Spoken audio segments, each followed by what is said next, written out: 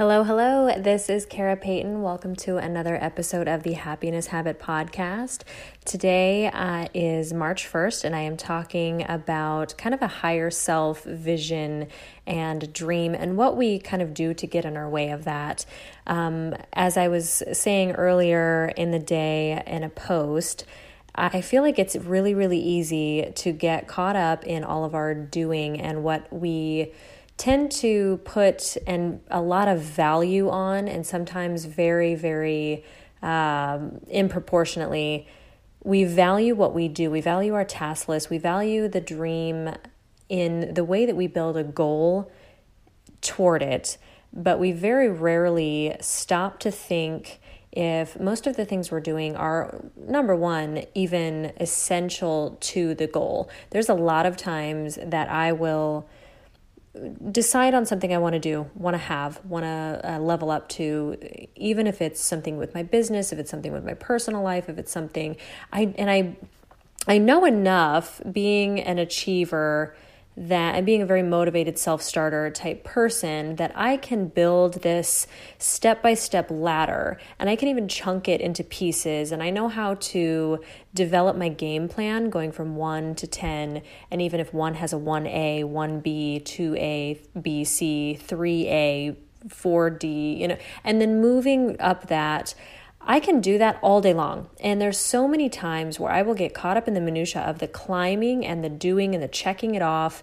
that I very rarely check in with the goal itself, in the way that how it, the emotional detachment that goes on when we start to task ourselves away toward these dreams really is very just, it kind of sucks the life out of it and the energy and the purpose that we gave it to begin with. And so I wanted to, talk about why so many times we have a goal in mind, we're actively working toward it, and several things happen. We find ourselves where we're moving the needle toward this goal, but we don't feel happy. We don't feel fulfilled. We are getting there, but we're so removed from the process. Our soul and our heart is not invested in it. It's just basically checking off tasks.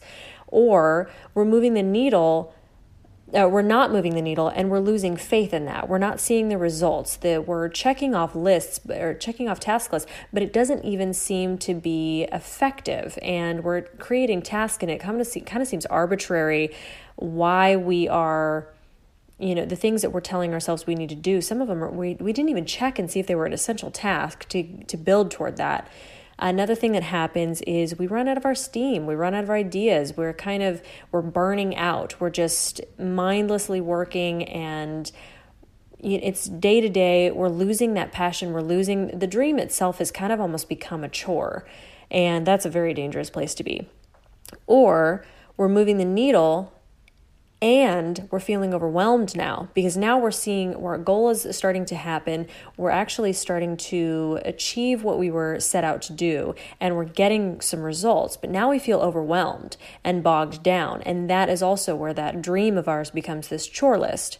And the last one is somewhere I personally find myself a lot, is you're inconsistently seeing movement and lag time. So when I'm in the process of just starting toward a new goal, I find myself really, really motivated, and then I stop. I crash into the wall. I can't go anymore. And then I remove myself. And then this lag, the momentum kind of slows to a stop. And then it almost seems to where I have to battle this reverse momentum, because now I'm battling all the time that I spend off of the goal and off of the mark.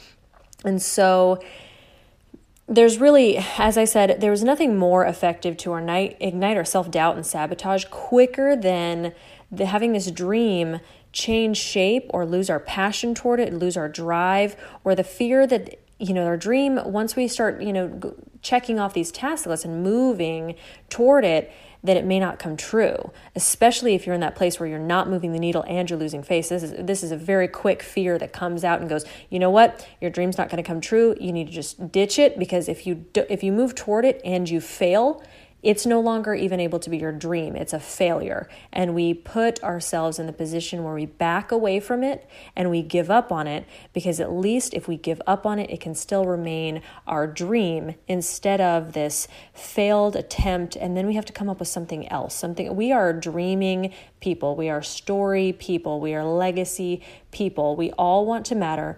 We all want purpose. We all want to leave behind and know that our life here did something or affected someone or changed something, and that we were able to climb this life mountain and reach this summit that we set in advance, that we're like, this is what I want to be. This is my end game goal. And it's really almost existential and very important to our identity in ways that we value it so high that if we start to see it threatened, we don't even want to approach that point. So we will sooner put our dream in a trunk to get dusty in a mental attic somewhere than to face the possibility that it may not come true, or that what is required of us to make this dream come true is beyond our capacity. There's another part that if we reach it, another fear that if we reach this dream, that it won't be enough, that this thing that we set out to do still won't make us feel what we set out to feel and what we labeled this thing would do for us. We automatically ascertained some sort of quality or fulfillment that reaching this dream would do for us. And it's terrifying to think that if we get there, it won't do it. It won't do the thing that we've told it that it will do.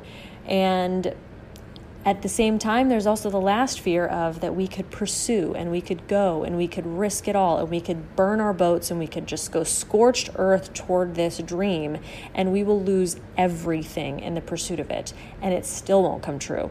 Or it does, but at the same time, we've lost everything. So what is it even worth anymore? So there is a lot of things and a lot of variables and moving parts in the way of our dreams. And what you think this vision is inside of you, there's so many automatic disadvantages that your brain will give you. The survival mode, don't put it out there, don't risk, don't really land with both feet on the declaration that this is what you came and set out to do and this is what your purpose is here on earth. It's a lot. That's so much commitment, and that's so much commitment in someone that you're not ever really programmed to truly invest in. And that's yourself, and that's the vision that you have. You're gifted at some point in your life with some end game for you. And you have this goal. Everyone has some sort of ungettable something or other someday that they are constantly working toward. And maybe that's changed for you. Maybe that has stayed the same since you were 5 years old. You've wanted to grow up and become this, and you wanted to set out, go to college, do this, enter this, be this, accomplish this, leave behind this. And these are very vulnerable places in us, because all of this stuff, these disadvantages of what if, and what if this, and what if it's not enough, and what if it's insufficient, what if I'm inadequate, what if I'm not able to, what if this whole time it wasn't meant for me. And I would like to challenge you to believe that not only is it not something that's out there for you to go do, and not only is it something that's not necessarily ever going to miss you, but that it's in who you are. This thing was only given to you. This vision was given to you. This purpose, this desire, this drive was implanted into you by the way you are, the very makeup of who you are, determined that was your highest purpose. And in purpose and who you are, there is an identity behind it that has every piece, because your purpose is in direct alignment and direct connection with this inner being, this inner guide, that not only was given that and knows that in advance, that that's what it came here to become and fulfill and see into fruition, but that's who you are. And so I'd like to remove this barrier between what you have to do all the time, this doing, this out there, this task, this within our control, this need to strive and achieve, and try to shift into the first place step, which is adopting the being, the identity behind this person. Say your goal is to become an author, we'll say. And you are writing, you're submitting, things are getting refused, things are not ready yet, things are delaying, you haven't met the right people, your book draft ends up in a slush pile forever, you're continuing to get rejection letters, you're not even writing anymore or something because it's just continual and it's an uphill climb, and every single thing that you put so many hours and hours, especially with an author, there's so many hours behind the scene that are just spent in the monotony of no results. You're working a lot of the way behind the scenes with absolutely nothing in sight. The writing process is very lonely. It's exhausting. And then to go through all of that and put this beautiful finished thing out there in the world to find somebody, that's not what we're looking for. It's too long. It's too something or other. It's not, we can't sell that. This isn't going to be successful. You have the variables that are disadvantaging you inside your head, and then you have the repeated clucking of all of this rejection out there in the world. And if you would shift from all of this doing, this grinding, this forcible uphill climb, and start adopting the identity of an author, putting yourself in alignment with that higher self that is a successful author already, somebody who has been published, somebody who's even a New York Times bestseller, what would that feel like? How would that show up in your posture? How would that show up in the way that you speak about yourself or your work? How would you identify in the world if you were already in that energy place? There would be a shift. There would be a very pivotal shift in the way you show up. And I want to suggest to you that the grinding comes after you adopt the identity of your dream already coming into fruition. You have to align vibrationally, on a frequency of that in order to receive it and draw it near you. Otherwise, you will continue to bash and bash and bash against this wall, this identity crisis that is, I want and I want and I want, and I'm going to strive and I'm going to strive and I'm going to strive, and I'm going to continue to put out the energy that I do not have it.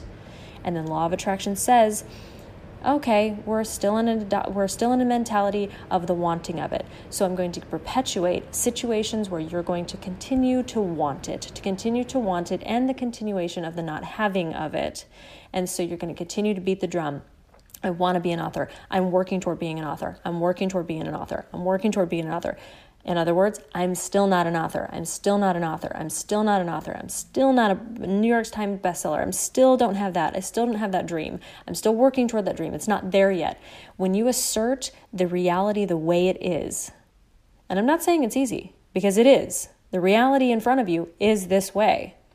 You'd have to almost deny the conditions, the current conditions, the current reality, in order to kind of shift yourself to a loose, energetic, almost a playful energy where you can receive this identity. And then law of attraction sees that you have opened up the gate, and there's this free flow line where all the things that you need in order to be a best-selling author start flowing. Oh, you bump into somebody, and it just so happens to be that they're an agent, and they do have the time to take on a new client, or you're walking into so-and-so, and there's a networking situation, and you just casually went to coffee with a bunch of girlfriends, and somebody brought a new girlfriend, and she happens to be an editor.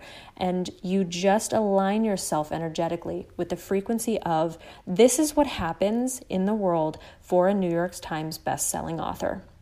And she has these connections, and she goes into the world like this, and she takes her schedule very seriously, and she knows that every single thing that she types every single day, every pen to paper that she puts is gold. It is what is going to lead her into seeing this manifest, because she is the manifestation in advance. She is the energetic frequency She's in alignment, and she is the manifestation of this identity prior to even receiving. And so the law of attraction says, oh, this person, all that's missing is their book. And so here we go. This is all the things that need to align for this person.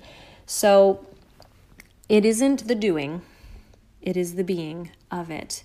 It is the being first. You have to get yourself almost just checked out enough of the conditions of it in order to receive it. You put your work is the alignment. Your work is not this endless to-do list from the identity of someone who doesn't have it. You have to change the identity and become the person who has it. And then this task list is completely unlocked. And this task list will likely morph and change and evolve into something a lot more effective for you. So that was today, the absolutely the being and the identity portion of it. I will be speaking throughout the week of different ways to specifically manifest this type of identity. There is, if you look in previous podcast episodes, there is a daily embodiment meditation as well as a full embodiment meditation. I would highly recommend this if you are finding yourself stuck in this place of the wanting of something you don't currently have, and you're beating the drum of the wanting and the not having of it. I would highly recommend those. And until next time, I am available at karapayton.com and Happiness Habit Podcast on Instagram and YouTube.